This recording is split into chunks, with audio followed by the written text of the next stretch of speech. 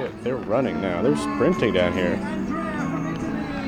And they're sprinting down the finish line. This spring, producer Joe was on the hunt for some offbeat history. And so, he found himself at the end of a 6-day race in Queens, New York.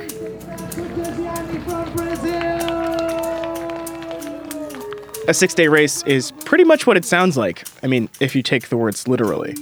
People walk, or run, or crawl for 6 days straight. So, competitors do whatever it takes to keep their body moving for 144 hours. The rules are simple. The person who covers the most distance in 6 days wins. Rain or shine, runners in Queens wind around cones set up in a park. The path goes past the food table, the porta potties, across a parking lot, along pedestrian trails, past the waterfront, and then you're back at the starting line. Obviously, this is absolutely grueling. A typical goal is to cover 70 to 80 miles in a day, every day, which makes managing sleep deprivation just another part of the race. Naps are allowed. The athletes have little tents set up where they can go to get some rest. But if you're sleeping, you're not clocking any miles. And of course, the racers are competing against each other. But with 6 days to separate the field, you don't exactly get a photo finish. Joe spoke with an Italian racer named Andrea Marcato. The first guy could have stopped easily 1.5 days before, and still he would have been first. You are competing mainly with yourself, with your own capacities. As of this conversation, Marcato was the 6th-ranked athlete in the world at this particular discipline. He refers to himself as an ultra-distance runner, and he's done everything from a 3,100-mile race to a relatively speedy 12-hour competition. He insists he's normal. Actually, I work. I have a normal job. I work, so... And while this sport sounds a little wacky, it's actually pretty normal, like our Italian. It's not too different from marathons or other ultra-distance races. But Marcato's race in Queens is actually part of a very long sporting tradition, one that's older than the modern marathon, which started in 1896 at the first Olympic Games. In the 19th century, 6-day races and other extreme distance events were a bona fide professional sport called pedestrianism. And for a brief, sweaty moment, pedestrianism was the most popular thing in America. A sport featuring heroic athletes, trading cards, massive paydays for winners, cheering crowds, the whole deal. Pedestrianism was bigger than baseball, bigger than boxing, and bigger than horse racing. Watching people walk in circles for days at a time was just really, really popular. And in this episode, we're here to tell you why. So, find a treadmill, a sidewalk, or a field. This episode is best enjoyed while walking. More after the break.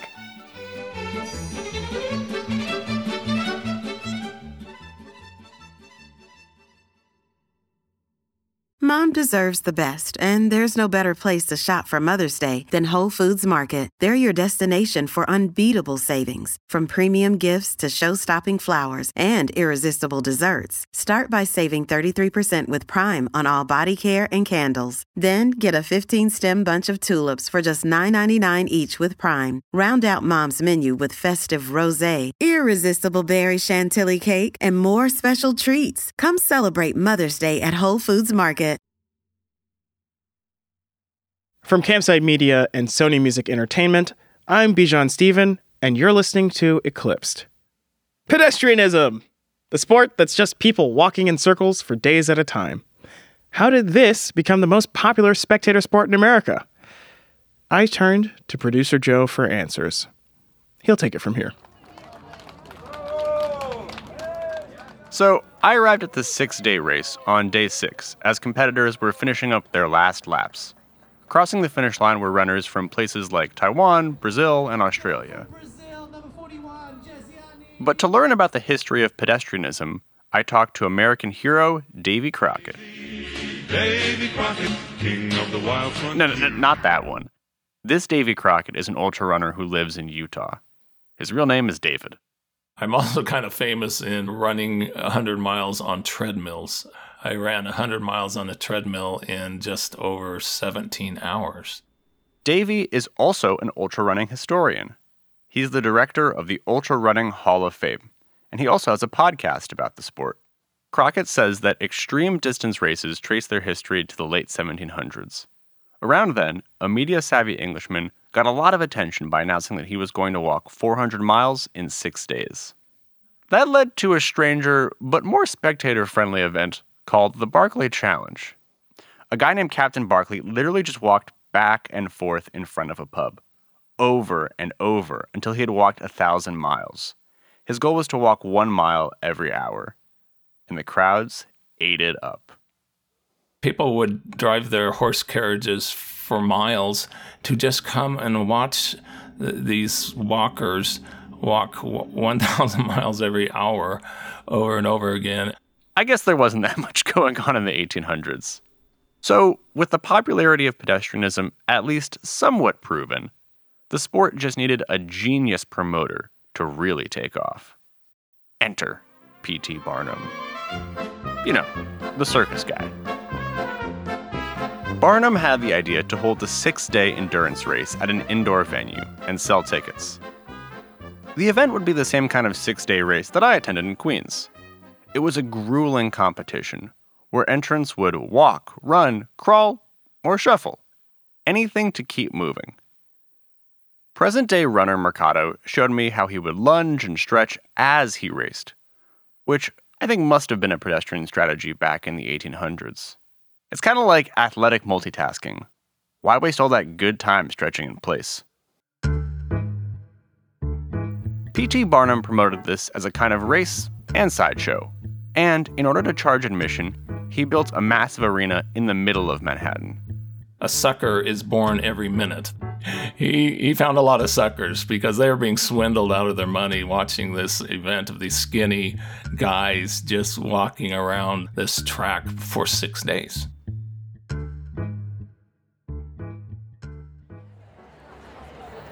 Imagine it's 1875, race day. Thousands of screaming fans fill the bleachers, placing bets and throwing concessions into the racetrack the size of a football field. Meanwhile, racers' families set up tents in the middle of the arena, while spectators save a nice bench for sleeping on overnight. Fans don't want to go home and miss this kind of action. P.T. Barnum cultivates a garden atmosphere by adding trees to the stadium. It offers a bit of shade to the wild cast of 20 to 40 pedestrians at the starting line. Some racers wear elaborate outfits for the start of the race. One pedestrian was famous for his getup of a ruffled white shirt with black leather pants, kind of like a sexy Victorian pirate. Another one has a nice velvet suit on.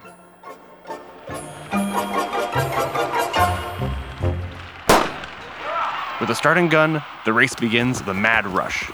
This is an endurance sport, but some pedestrians have side bets on how many miles they could cover in the first day alone.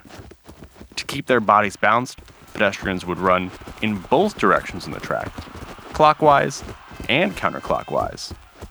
Inevitably, there would be contact.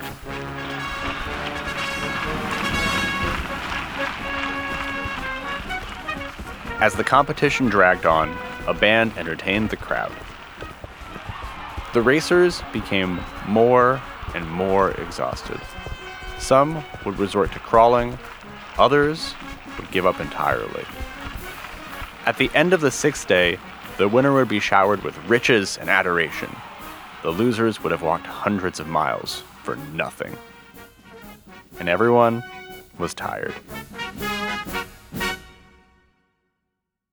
This weird spectacle from Barnum was a massive success, and it was just the start of pedestrianism's rise in popularity. Soon, racers could become superstars. But these people weren't competing against themselves, not like the runner I spoke to in Queens. The motivations were simpler. It was definitely fame and fortune. And they would be covered in newspapers all across the country and even in the United Kingdom. These stories would be telegraphed all over. And so they became very, very famous people. In one race, they could win as much as $500,000 in our value. The sport had more and more of a big business built around it. Pedestrians would have backers who would place big bets on them and then pay for their training. Pedestrianism was also ahead of its time in its inclusivity. Anyone could compete in the same competition: men, women, and people of different races and ethnicities. But just because these races were inclusive, it doesn't mean they were fair. Women, for example, had to face a lot of challenges, like one famous pedestrian, Emma Sharp. She was very successful, but the problem was, because of the wagering, there would be a lot of shady characters involved that would try to get these runners or walkers to fail. And so when Emma would be walking, she was attacked with chloroform, burning embers. People tried to drug her food and tried to trip her as she went along the way. And in fact, during the late hours of her race, she carried a pistol, and some policemen would have to go with her. One female pedestrian was even arrested in the middle of a race for wearing pants, and another was committed to an asylum because officials thought she went crazy from exhaustion. So, the women had to put up with a lot of crap. Even still, parts of pedestrianism were ahead of the time. I mean, women weren't even allowed in the Boston Marathon until the 1970s. Now, another notable pedestrian was Frank Hart, an immigrant from Haiti. He was a champion runner who faced violent threats from the crowd. And some of the competitors refused to shake his hand at the starting lines. But he became one of the greatest ultra runners of his time, and in 1880, he won a 6-day race in Madison Square Garden, walking 565 miles, breaking the world record. And in that race, it earned him a fortune, nearly $500,000 in today's value for 1 week's work. So, yeah, there were some great characters. I mean, they were so popular, they had trading cards like baseball cards. Even now, the Frank Hart trading card is worth a lot. Unfortunately, in his own time, Hart couldn't hold his fortune. He spent lavishly and blew through all of his money.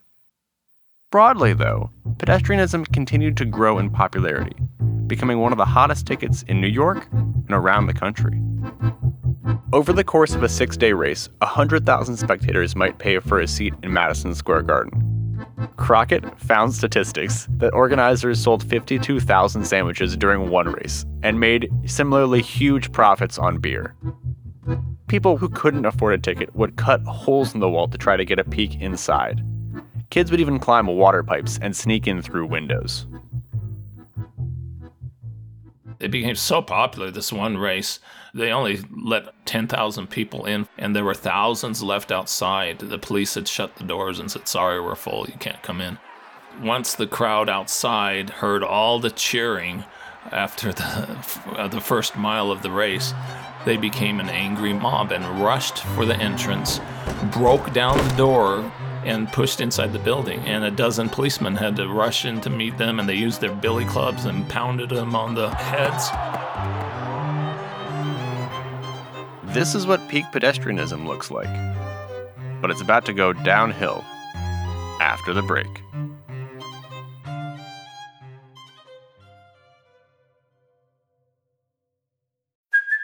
Hey, it's Kaylee Cuoco for Priceline. Ready to go to your happy place for a happy price? Well, why didn't you say so? Just download the Priceline app right now and save up to 60% on hotels. So whether it's Cousin Kevin's Kazoo Concert in Kansas City, go Kevin, or Becky's Bachelorette Bash in Bermuda, you never have to miss a trip ever again. So download the Priceline app today. Your savings are waiting.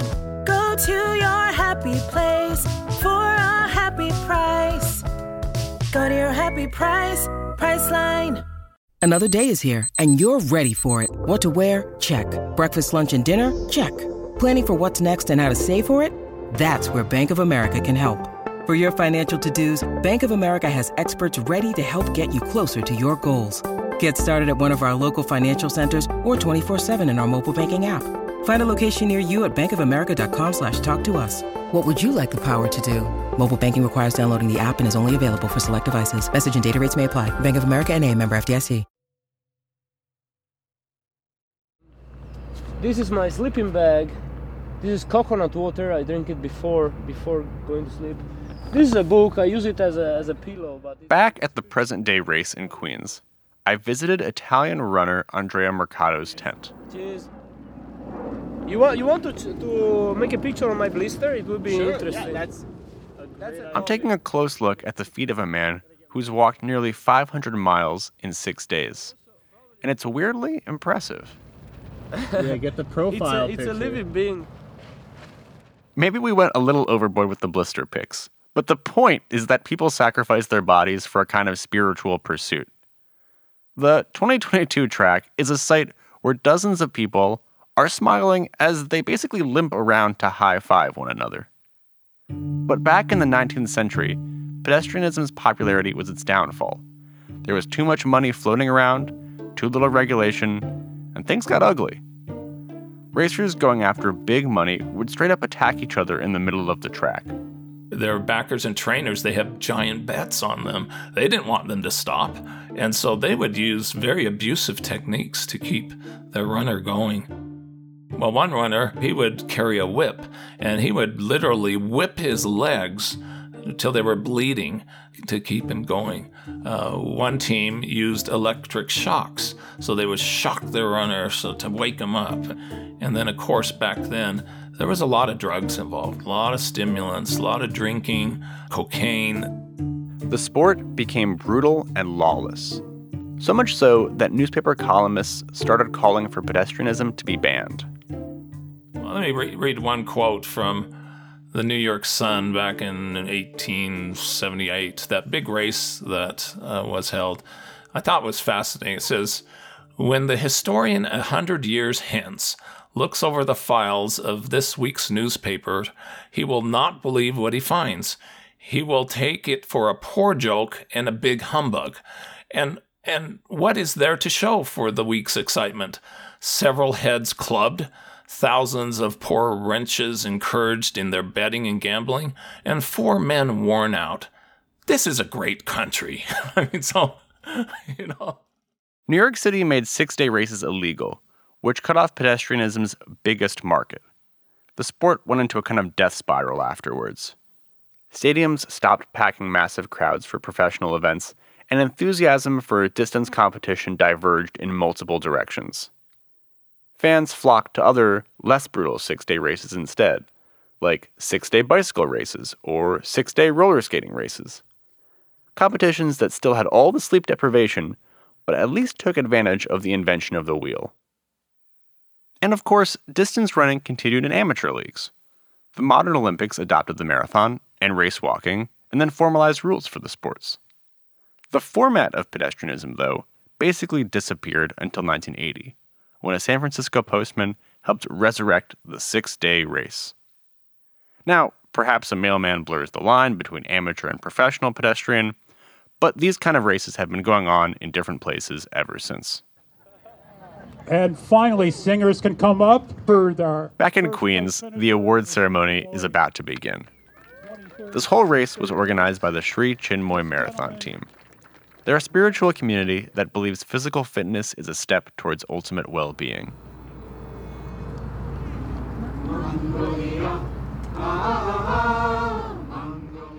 There's a choir that's assembled to perform an original song dedicated to the winner and their country. First place, though, is not our normal Italian Andrea Mercado. He was bested by a runner from Mongolia, Bujagal Bimba. Bimba won by 39 miles, which Mercado described as a lifetime apart. He won because he just didn't stop. I spoke with Bimba through a translator. So 60% is the mostly for your mind stated training, and 40% is on your body-wise training. Later, Bimba showed me the van he lives out of, and his most prized possession, his juicer. A few years ago, he apparently had a whole entourage and fancy equipment, though he seems pretty satisfied now with a simpler setup. Pedestrianism is a long way from its glory days, in terms of attendance and sandwich consumption. During our interview, someone asked Mercado to sign a souvenir, which he seemed to enjoy. He said that was only the second time someone had asked for his autograph. Despite the lack of fame, current racers are still descendants of 19th century pedestrianism. They may not wear custom velvet suits, but they do travel around the world to push their body to the limit. They are as dedicated as ever. And I mean, how else could you walk that far?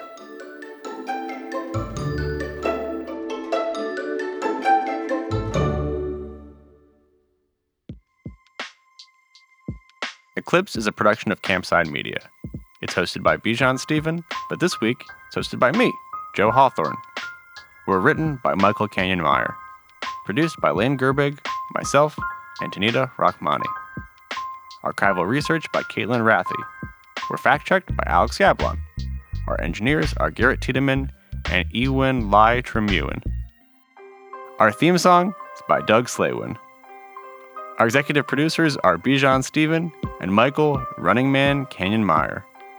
The executive producers at Campside Media are Matt Scher, Adam Hoff, Josh Dean, and Vanessa Gregoriadis. Special thanks to Davy Crockett, Andrea Mercado, Bujagal Bimba, his translator, and Narel Naran Tsetsek. And a very special thank you to the organizers of the Sri Chinmoy 6-day race. If you want to say hello or what's up, drop us a line at eclipse@campsidemedia.com or tweet at us at EclipsePod. Or send us a text at 917-810-3294. Thanks for listening. See you next time.